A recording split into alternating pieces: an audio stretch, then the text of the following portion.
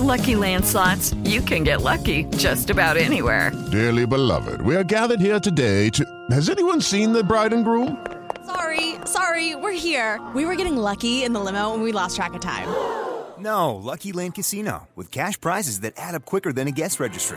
In that case, I pronounce you lucky.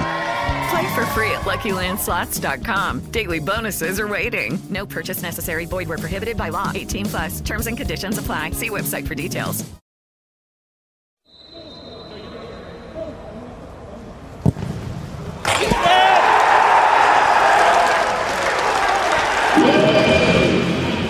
Esse é o som de um gol na Inglaterra pós-pandemia. Você reparou na explosão causada pelo toque da chuteira na bola antes que ela percorresse os cerca de 20 metros de distância até o gol? Notou o ruído do couro sintético estufando a rede de nylon? Esses são detalhes que a gente não perceberia com a mesma nitidez em tempos normais. Para aqueles que gostam de futebol como eu, há muita poesia ali.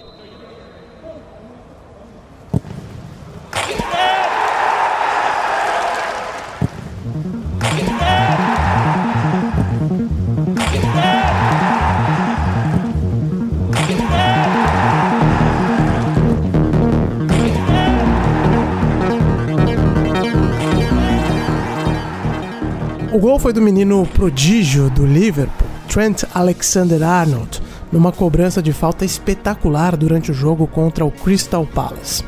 O lendário estádio Anfield Road, que tem capacidade para quase 55 mil pessoas, estava completamente vazio. Somente alguns poucos jornalistas, técnicos da transmissão da partida, comissões técnicas e, claro, atletas.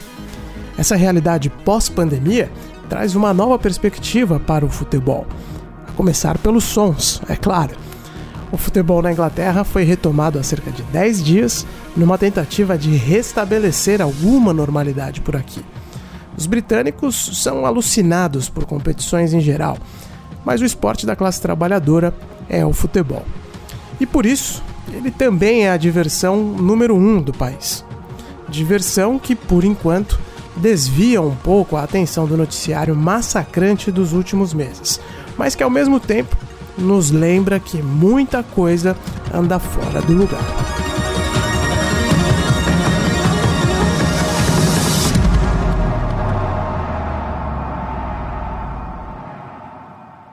Eu sou Ulisses Neto e esse é o podcast Londres Real, um programa semanal gravado direto da capital britânica. O assunto desse episódio é o Esporte Bretão.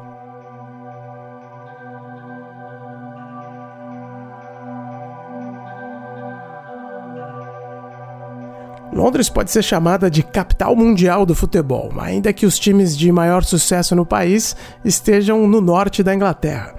Para dar um pouco de contexto, a Grande Londres tem 13 clubes profissionais, nas 4 divisões inglesas. São nada menos que 22 estádios espalhados pela região. Vai soar como um exagero, mas a capital britânica poderia muito bem receber sozinha uma Copa do Mundo inteira. Abertura e final no majestoso Wembley, que tem capacidade para 90 mil pessoas. Semifinal 1 no moderno estádio do Tottenham, aberto no ano passado com capacidade para 62 mil torcedores. Semifinal 2 no confortável estádio do Arsenal, que pode receber até 61 mil pessoas.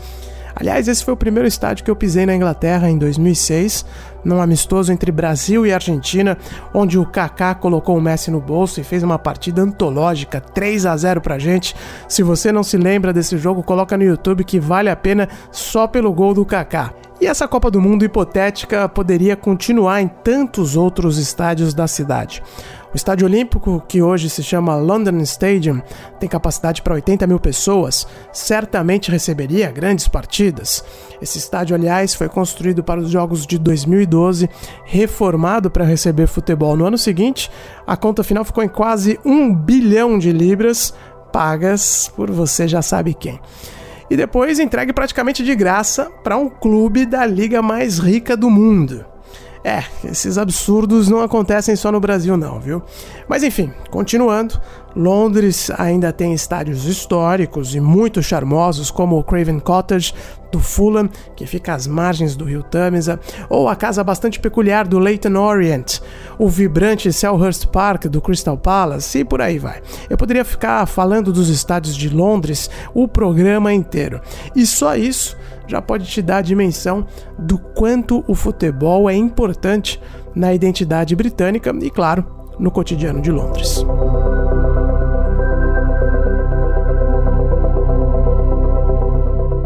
A volta da Premier League, que é de longe a mais rica do planeta, ajudou a levantar o moral da Inglaterra, não há dúvidas. Some-se a isso a chegada do verão, que é sempre um momento importante, mesmo que os dias de sol sejam uma raridade por aqui. Depois de semanas e semanas confinados, os britânicos estão celebrando cada pequena conquista. Mas é inegável que a Premier League voltou muito diferente. O ritmo de algumas partidas ainda não é o mesmo, o que é natural, os atletas também estavam em quarentena.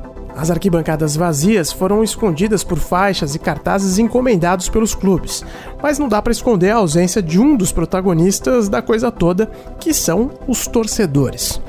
É verdade que o futebol moderno se tornou um espetáculo televisivo, porque são os direitos de transmissão que turbinam os cofres dos clubes. Mas uma coisa é assistir a uma ópera ou a uma orquestra sinfônica pela televisão. Outra bem diferente é estar ali, presente, no teatro, sentir cada um dos instrumentos. No futebol é exatamente a mesma coisa.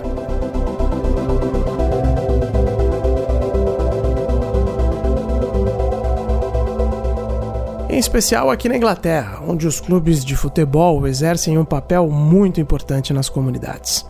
Para começar, a tradição entre os ingleses é torcer para o time do seu bairro. Não importa a divisão que ele joga, nem o tamanho dele. Ou seja, nasceu em Bermondsey, por exemplo, sudeste de Londres, vai torcer para o Millwall. Claro que isso tem mudado um pouco também nos últimos anos por conta dos superclubes, com suas estrelas popstars, influenciadoras digitais, mas no geral a tradição permanece. E esse é um grande charme do futebol inglês. Nós temos aqui hoje um departamento linkado e dedicado a isso daí, né? É um departamento que se dedica a como conectar o entorno de norte de Londres e todo o mundo, né, que a gente tem a possibilidade. Essa voz é do Edu Gaspar. O ex-jogador do Corinthians também fez carreira aqui na Europa, jogando pelo Arsenal e depois pelo Valência na Espanha. Anos mais tarde, o Edu virou dirigente, de novo pelo Corinthians, foi coordenador técnico da seleção brasileira e desde o ano passado voltou a morar aqui em Londres, onde hoje ele trabalha como diretor técnico do Arsenal.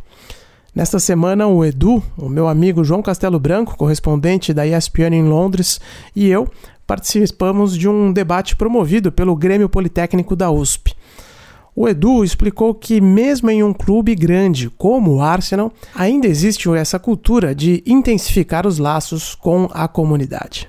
A maioria dos atletas, uma vez por mês, vão às comunidades, né? Um jogar futebol, outros fazer uma palestra, outro bater um papo, outro fazer uma visita. E isso é uma praxe importante aqui, muito bem praticada, né? E nessa época agora de pandemia, acho que o Arsenal foi um grande exemplo, porque esse departamento nos trouxe uma realidade e conseguiu engajar todos nós que estamos diretamente ligados e trabalhando com o Arsenal, com a nossa sociedade aqui ao redor de Londres, né? Foi um exemplo, tivemos caminhões aí dedicados às pessoas que a gente podia ajudar, os atletas também tomando iniciativa de querendo ajudar de alguma forma, ou com alimento, ou com recurso, ou com a própria imagem, ou com entrevista. Então, isso foi muito importante do ponto de vista de ajuda à sociedade, né? E esse trabalho é visível no dia a dia, até em questões relativamente menores. O próprio estádio do Arsenal, o Emirates Stadium, é uma prova disso. A casa dos Gunners foi construída em um platô na região de Highbury, norte da capital britânica. A área bastante grande fica aberta para os moradores da região.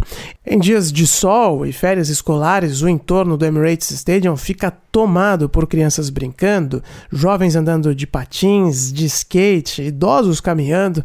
Eu já até mostrei isso em um story na conta do podcast lá no Instagram, porque eu mesmo passo pelo estádio do Arsenal frequentemente de bicicleta.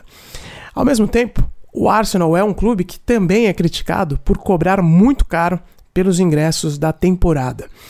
O ticket mais barato do clube, no esquema sócio-torcedor, sai por 891 libras.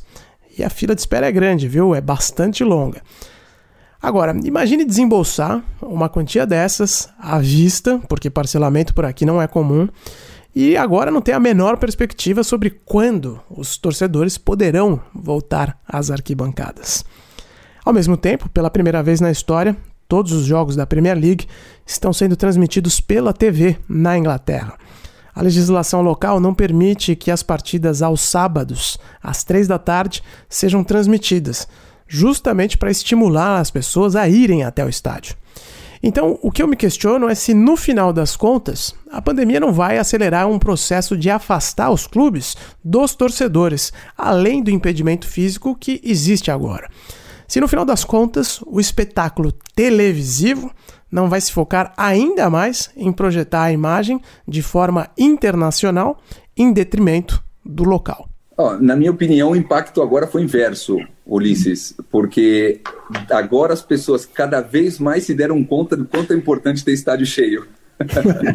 Depois de você ver um clássico, por exemplo, como nós vimos agora, que eu participei, e eu tive uma experiência, não foi das melhores, mas tive uma experiência que ficou marcada na minha vida, City Arsenal, no estádio do City, que em teoria é aquele estádio cheio, os arredores, para você chegar de ônibus, ou seja, um silêncio total, e eu sentado num estádio daqueles 70, 60 mil pessoas, e eu, os dirigentes do City, o quanto isso é inverso. Então as pessoas, eu creio que cada vez mais vão sentir falta disso, cada vez mais vão investir mais e estar no dia a dia, porque realmente é um desafio grande para os atletas, para vocês que acompanham o futebol, para vocês que estão diretamente ligados ao futebol, se tornou algo, como você falou, chegou um teatro, né? Mas os atletas precisam do torcedor, vocês da TV precisam do torcedor, aquela emoção, né? Então eu acho que impactou, só que quando abrir, eu acho que aí vai ser um boom de tão desespero, entre aspas, das pessoas quererem estar próximo, de querer acompanhar, que eu acho que a gente vai subir até questão de ingresso, vai ter mais público, vai ter mais gente ao redor, enfim, porque a necessidade é grande.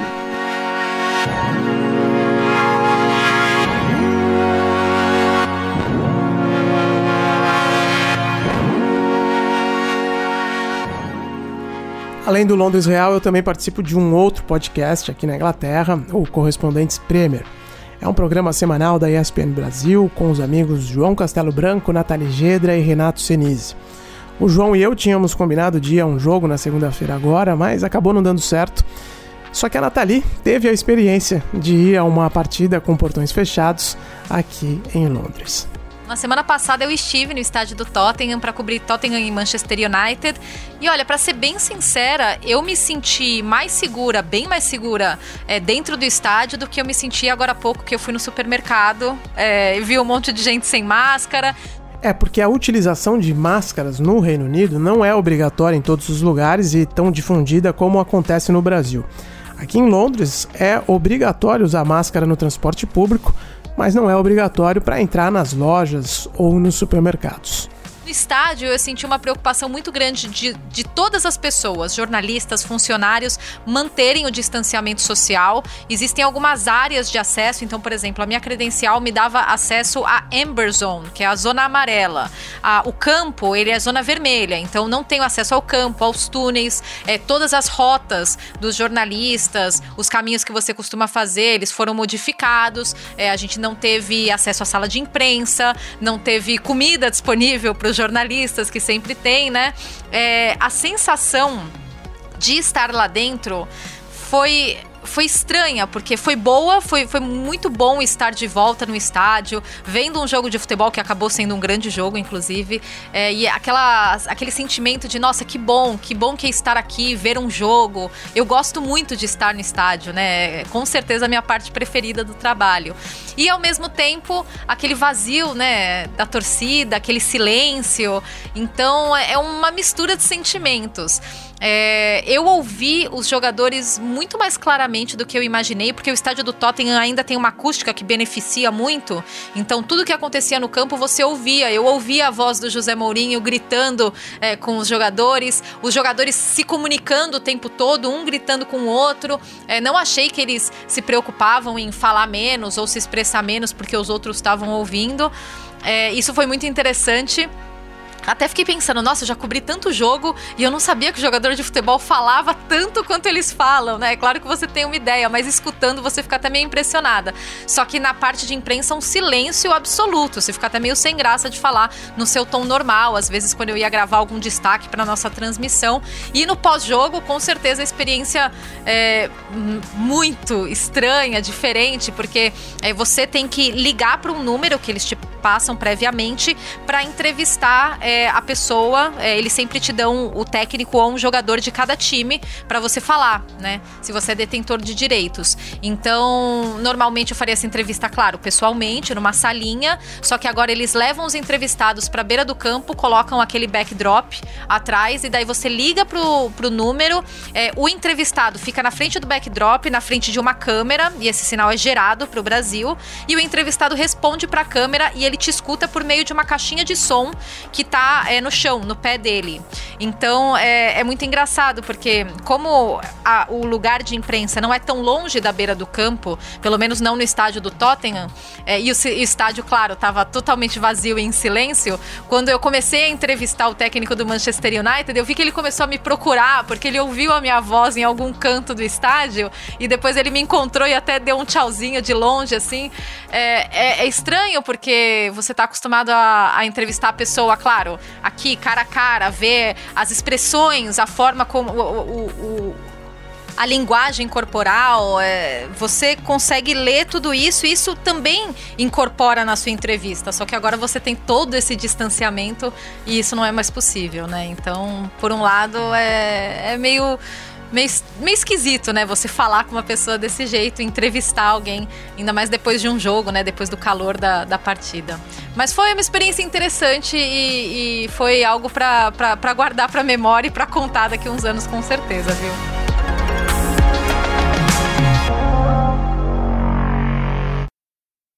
Sem dúvida será algo para ficar na memória por tantos motivos, como a Nathalie falou. Como vocês sabem, até os pubs já tem data para voltar aqui na Inglaterra. O dia mágico será 4 de julho. O processo de reabertura segue firme, mas a verdade é que todos, incluindo o primeiro-ministro Boris Johnson, estão cruzando os dedos para que uma segunda onda de contaminações não venha tão cedo. O coronavírus ainda é uma ameaça na Inglaterra. Aliás, se a gente olhar os números e as estatísticas dos últimos dias por aqui, o país ainda está sendo mais afetado que todos os seus outros vizinhos europeus. A sensação é de que o governo conservador está se antecipando muito na reabertura do país, mas o foco agora não é mais a saúde pública. Eles não dizem isso com todas as letras, mas a prioridade do governo neste momento é a economia, que está sofrendo bastante também. Então, uma segunda onda de contaminações na Inglaterra agora seria devastador para a economia e até para a saúde mental dos ingleses.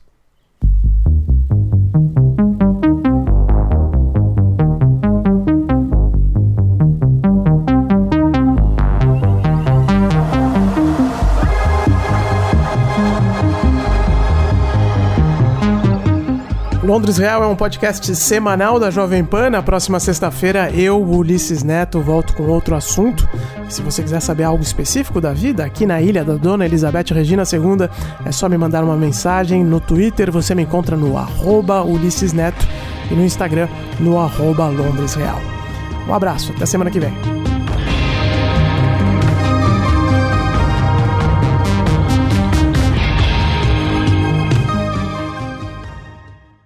Judy was boring. Hello. Then Judy discovered ChumbaCasino.com. It's my little escape. Now Judy's the life of the party. Oh, baby, mama's bringing home the bacon. Whoa, take it easy, Judy. The Chumba life is for everybody. So go to ChumbaCasino.com and play over 100 casino-style games. Join today and play for free for your chance to redeem some serious prizes.